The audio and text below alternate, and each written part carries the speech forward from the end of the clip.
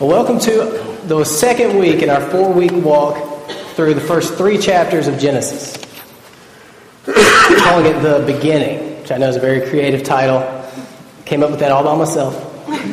Last week we studied the first chapter and the first 4 verses of the second chapter, and we learned about God. We learned 2 very important truths about God. He is eternal, and He is the Creator. That's the ground that we covered last week. This week we're going to be talking about the creation of man. Next week, next Sunday, the day after Valentine's Day, we'll be talking about Adam and Eve, the first male-female relationship.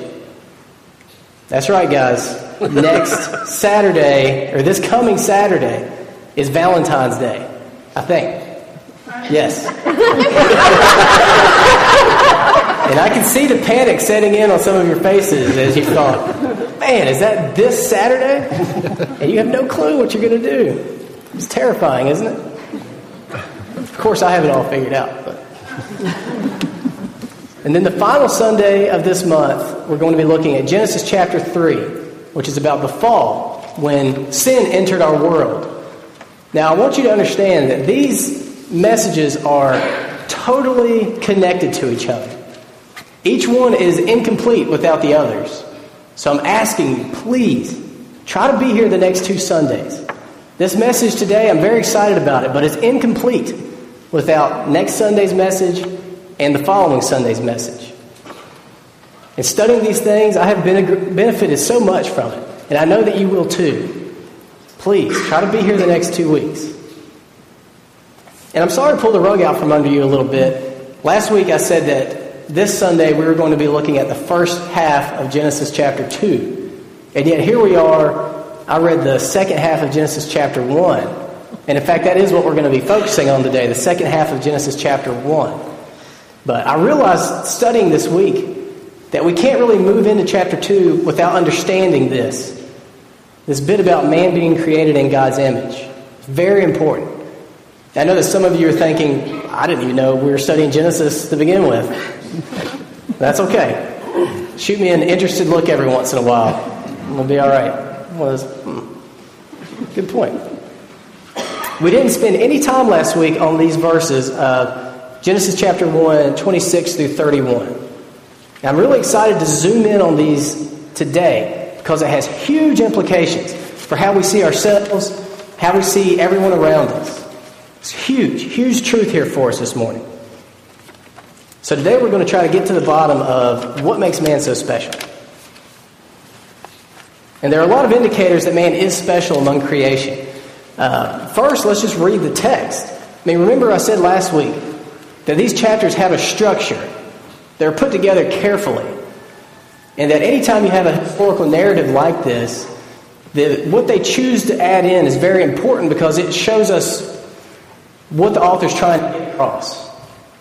He doesn't add every single detail about creation. He picks the ones that will most effectively get across the instruction for us. And the structure helps us to figure out what is most important here.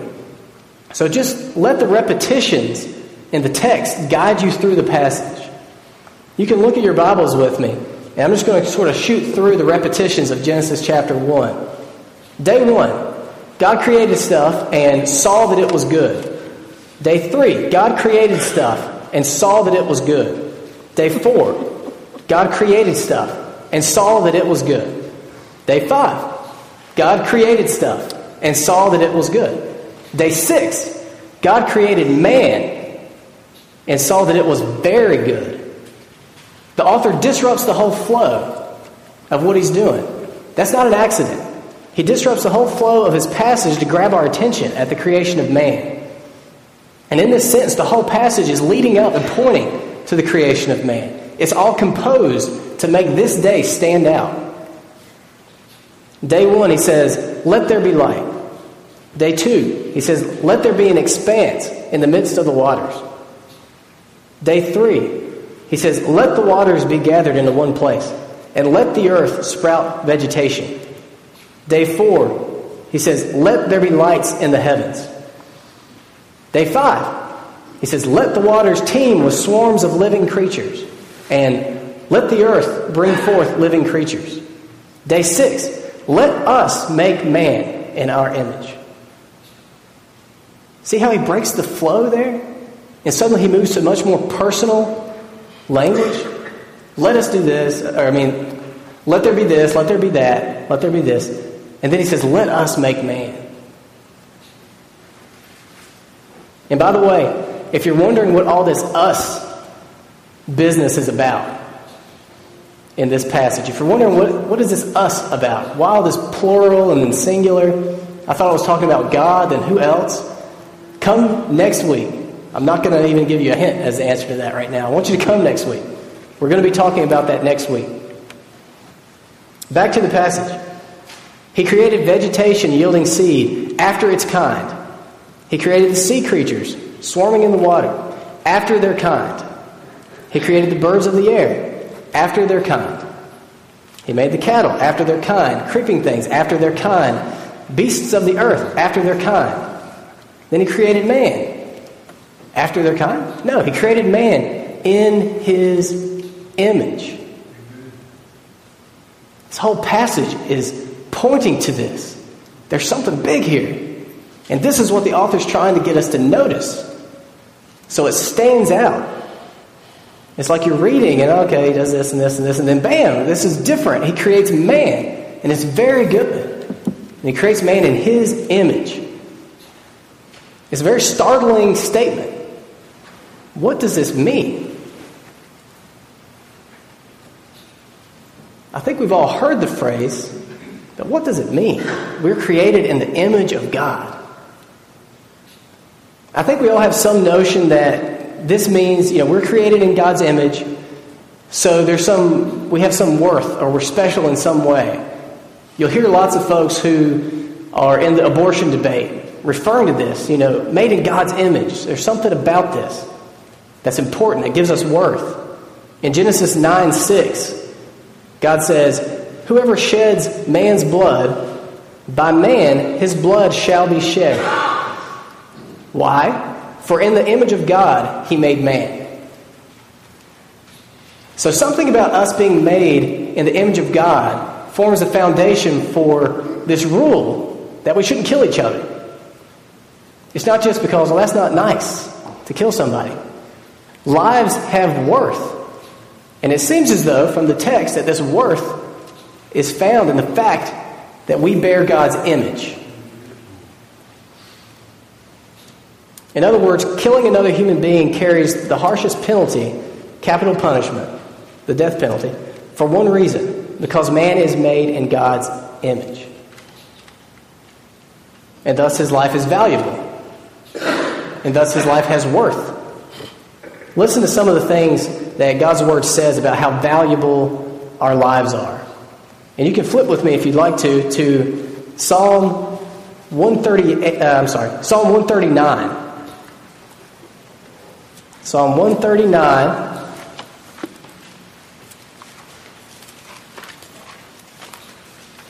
Psalm 139, starting at verse 13.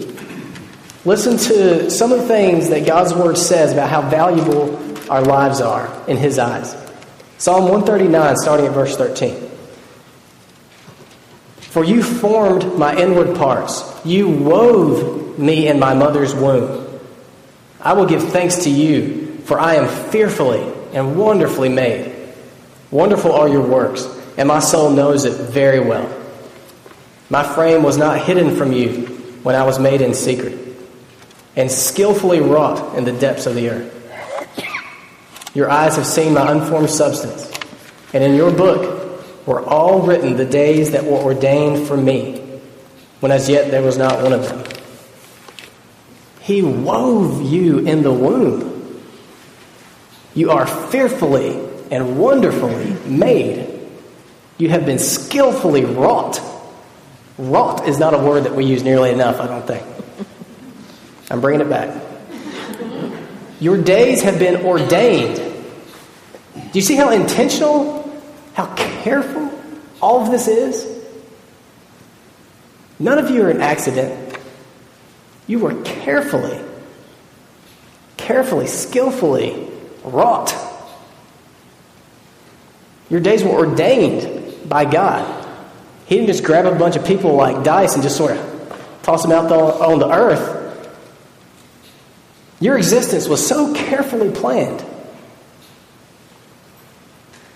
But if being made in God's image were only all about our value, the value of our life, the fact that we have worth, then why didn't he just say that? Back in Genesis, our primary passage, why didn't he just say, let us create man extra special? Because I want him to be more valuable and have more importance than tree frogs. Or why didn't he just say, let us make man out of something really nice, really valuable, like gold and diamonds. Let's make man out of this, because I want man to be more valuable than other things. I want him to be worth a lot, kind of like a collector's edition among my creation. You know, evolutionists say that basically, I know I'm generalizing and simplifying a lot of complex thought here, but evolutionists say basically that we came from monkeys. I've got news for them. The materials we were made of were a lot more humble than monkeys. We're made from dirt.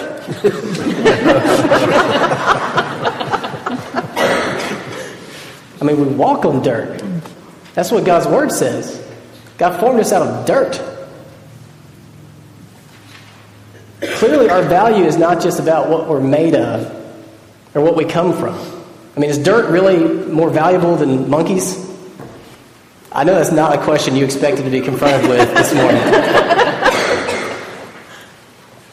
He said, let us make man in our image, according to our likeness.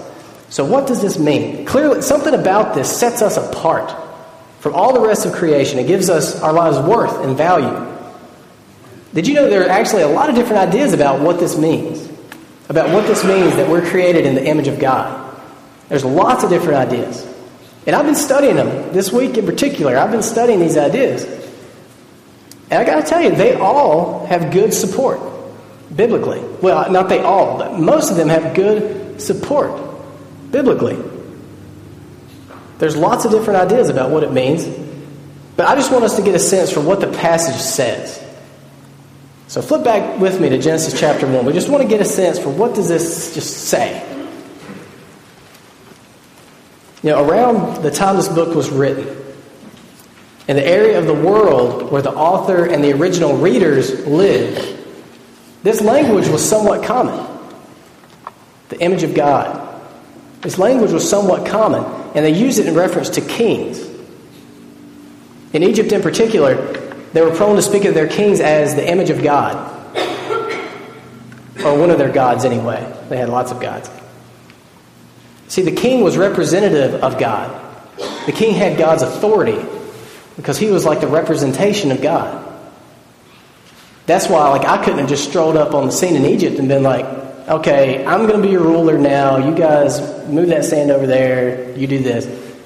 I have no authority in of myself. But if they saw the king as the image of God, bearing whatever God they were thinking of, bearing his image and his authority, then they would obey him.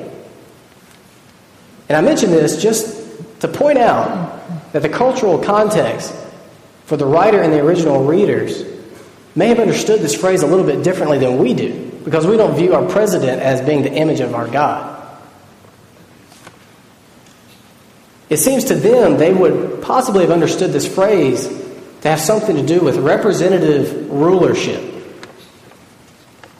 But let's get back to the text. Does that seem like it makes sense with the text? I think it does. If a natural reading of the passage, right after God announced that he would create man in his image and in his likeness, he flows right into a description of what man is going to be up to. And what is it? Man would rule over the fish of the sea. Man would rule over the birds of the sky. He would rule over the cattle. He would rule over all the earth and every creeping thing. And then in verse 27, it's repeated again. God created man in his own image. In the image of God, he created him.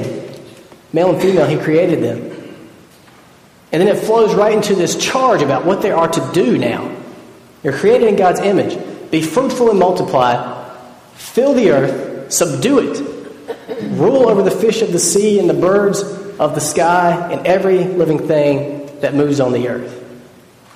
So it seems like from the context of the original writer and the original readers, and from what just the text seems to just flow and what it says, that there's something to this idea that our being made in the image of God has something to do with the fact that we were put on earth with His authority to rule over His creation.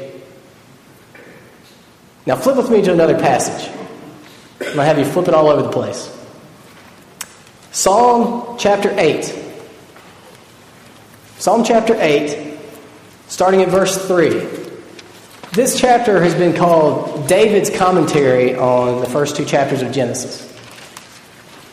This is David writing. Psalm chapter 8, beginning at verse 3.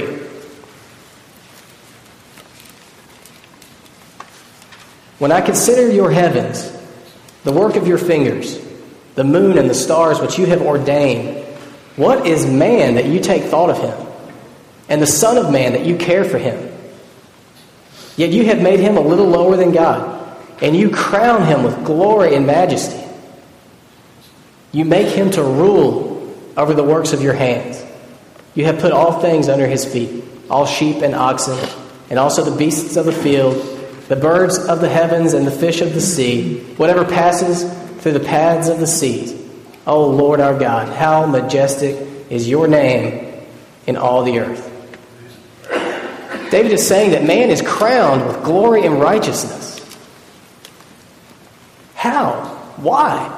Tell me more about this, David. Man is crowned with glory and righteousness?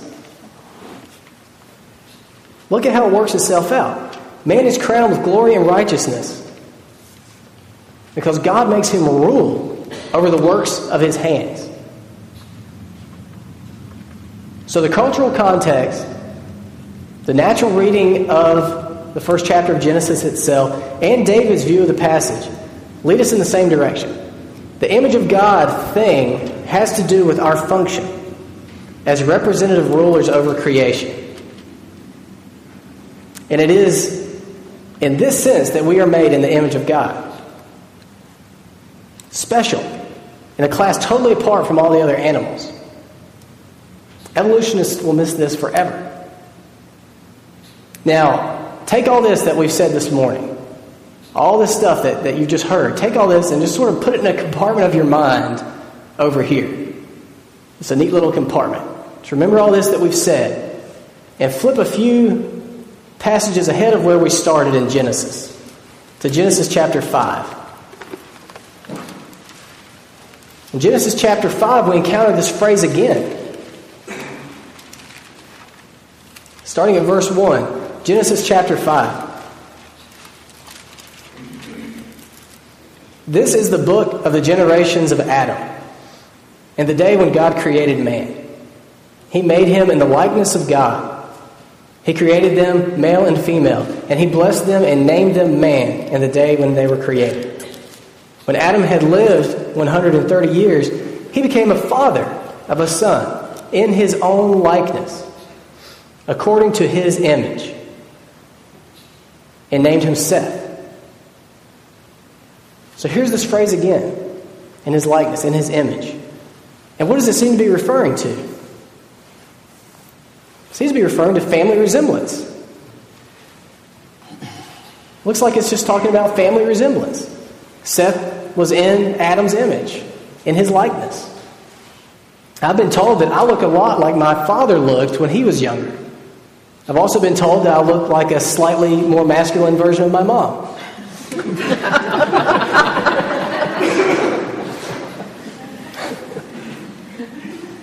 And even though I'm the only one in my family that has kept blonde hair into adulthood, and even though my brother sucked up all the melanin before I came along, I still bear the image and likeness of my parents.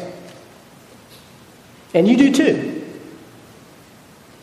So if we are to interpret Genesis chapter 1, verse 26, similarly to this really very clear usage here, it looks like the image of God also has to do with some sort of resemblance. It's not just that we have his authority to rule over creation. Somehow we resemble God. So the question now is, how do we resemble God who is spirit? This is your other compartment that I want you to open up now. We've got the compartment of that we basically rule creation. God's given us that privilege and that authority. Here's another compartment of what it means that we're made in the image of God. Somehow we resemble God. So how do we resemble God, who is spirit? This is one of those things that will kind of baffle you if you start really trying to think about it. I mean, I may resemble my father because I have his nose or, his build. But I can't really have that for God. That seems to be what it was talking about with Seth and Adam. So what does this mean? There have been a lot of answers set forth to this. And like I said, I think a lot of them have good biblical support. And honestly, I think there are a lot of ways that we resemble our Heavenly Father. Just like there are a lot of ways that I resemble my earthly father and you resemble yours. And we don't have time to look through all of them. So let's just, again, simply look back at the text. Let's just see what seems evident. What's the most obvious, the most prominent thing in the text that might help us answer this question? How do we resemble God? I think there's two things that stand out. We're going to talk about one of them today. We're going to talk about another one next week. So again, try to be here next week, because this message is incomplete without next week and the week after that. I'm not even going to tell you what that other aspect is. I'll leave you in total suspense this week, so you'll come. Now, we all know that first impressions are very important. First impressions make a big deal. In friendships, in business, if you make a bad first impression or an unclear first impression, you're off on the wrong foot. It's kind of an art to it. The art of the first impression.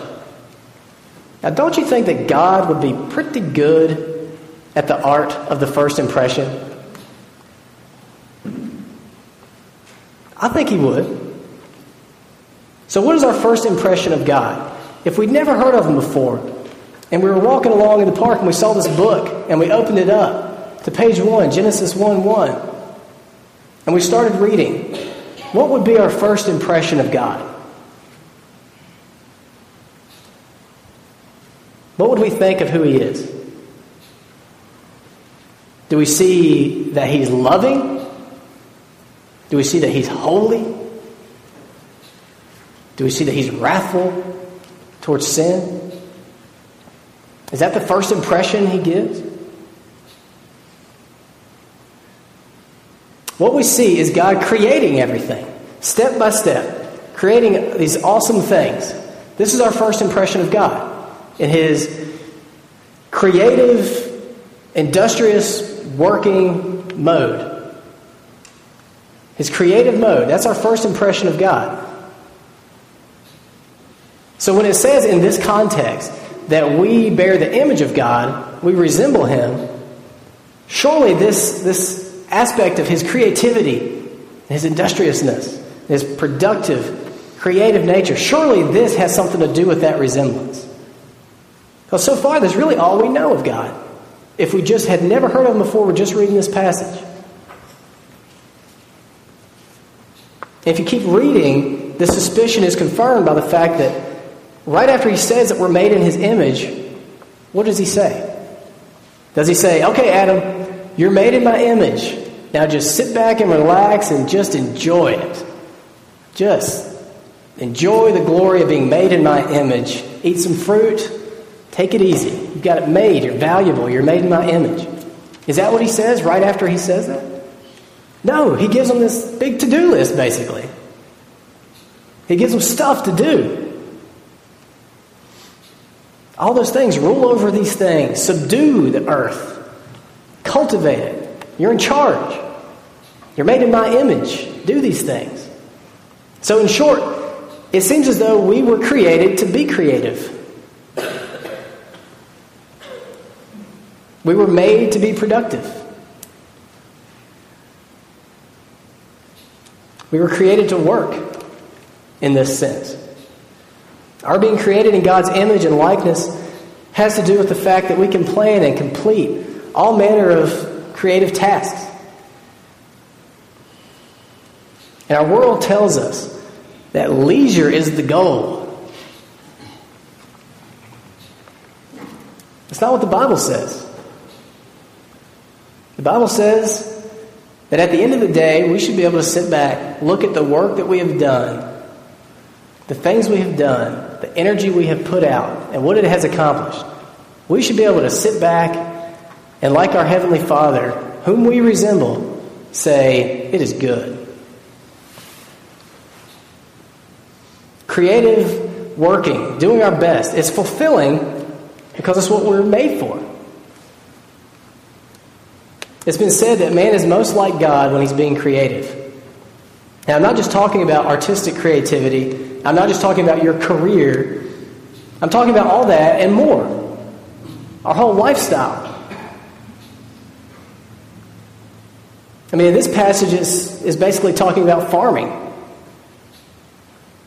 But the point is that being made in God's image, we are to explore and subdue and cultivate and rule over His creation. And it brings Him glory when we do that. It's good. And trust me, this isn't something easy for me. I view work as a means to more leisure. I'll work hard for a while, but man, I better get the payoff of leisure. The Bible views work as a good end in of itself. In other words, man was created in God's image. And this means that he has authority to rule over creation, and he has the ability to rule over creation. That he resembles God. What other animal can do this? I'd like to see those monkeys try to do it. They wouldn't last 5 minutes. So what does this mean for me, and what does this mean for you? I think the first thing that we can take from this is that it means that your life is important. Your life is important. Not because of what you're made out of.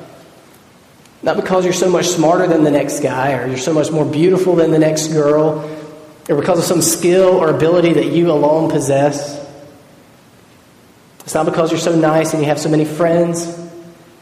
Your life is important because you bear the image of God. You bear the image of God. I bear the image of God. Whew. If the thought of suicide has ever entered your mind, and in a room this large, I'm willing to bet that it has for probably more than just one person in this room. If the thought of suicide has ever entered your mind, and you're at what just seems like an absolute dead end in your life, and there seems to be no place to turn, you've exhausted all your options, and you just don't even know what to do anymore. And the oppressive weight of it all is just crushing you from within. And the thought of suicide pops into your mind. Do not do it. Your life has worth. Your life has worth. Don't ever think about throwing it away. Your life has been skillfully, carefully woven and ordained by God. You're endowed with the authority and the ability to rule over His creation. And He has something for you, some purpose, some meaning.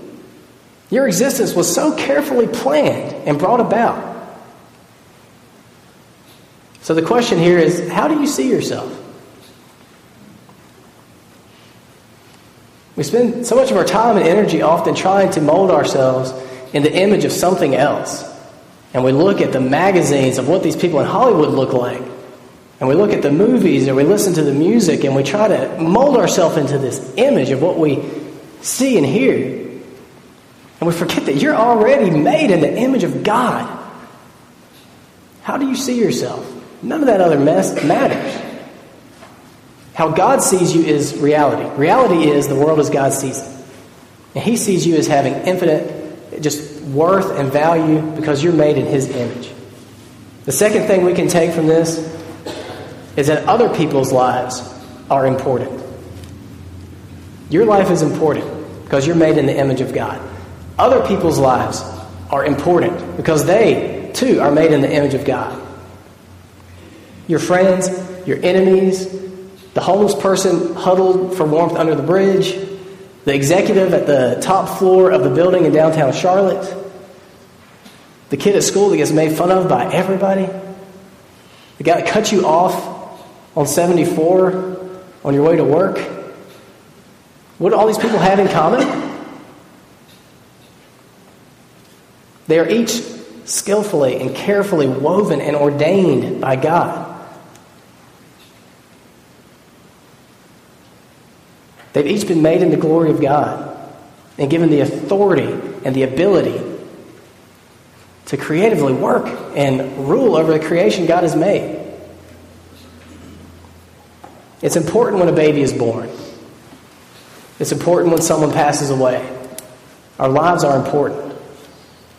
And no matter how you feel about premarital sex, no matter how you feel about abortion, no matter how you feel about the wars going on in which people's lives are being lost, let this principle guide your thinking. Remember what's at stake. Remember how seriously God takes each of our lives. Each life was valuable enough for him to send his son to die. And you better be sure, you better make sure that that isn't indeed one of his precious image bearers in that womb before you abort it, terminate it, kill it.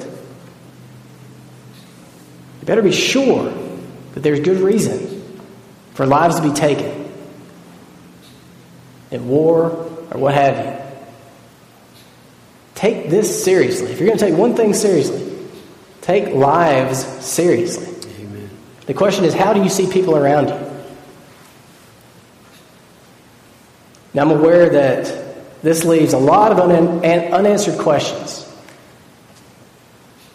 Like, if this is all true, then why is working and being creative and being productive such a pain in the neck? If this is all true and we're made for this and it's supposed to be great and good for us, then why is it so hard to go to work? And why do I hate it so much? Why is it so hard to find fulfillment in doing any of this stuff? Why do I still feel worthless? Even if I believe what we've said here from this book, why do I still feel like this? And maybe most importantly, okay, well, what do I do now? Well, I told you this was going to be incomplete, didn't I? I warned you. Come the next 2 weeks. I'm telling you, the way this works together is beautiful and amazing. Come the next 2 weeks. It will help you in your marriage. It will help you in your relationship to other people. It'll help you if you're not married to try to figure out what to do on your way to getting married or if you want to. It'll help you in your relationship with God.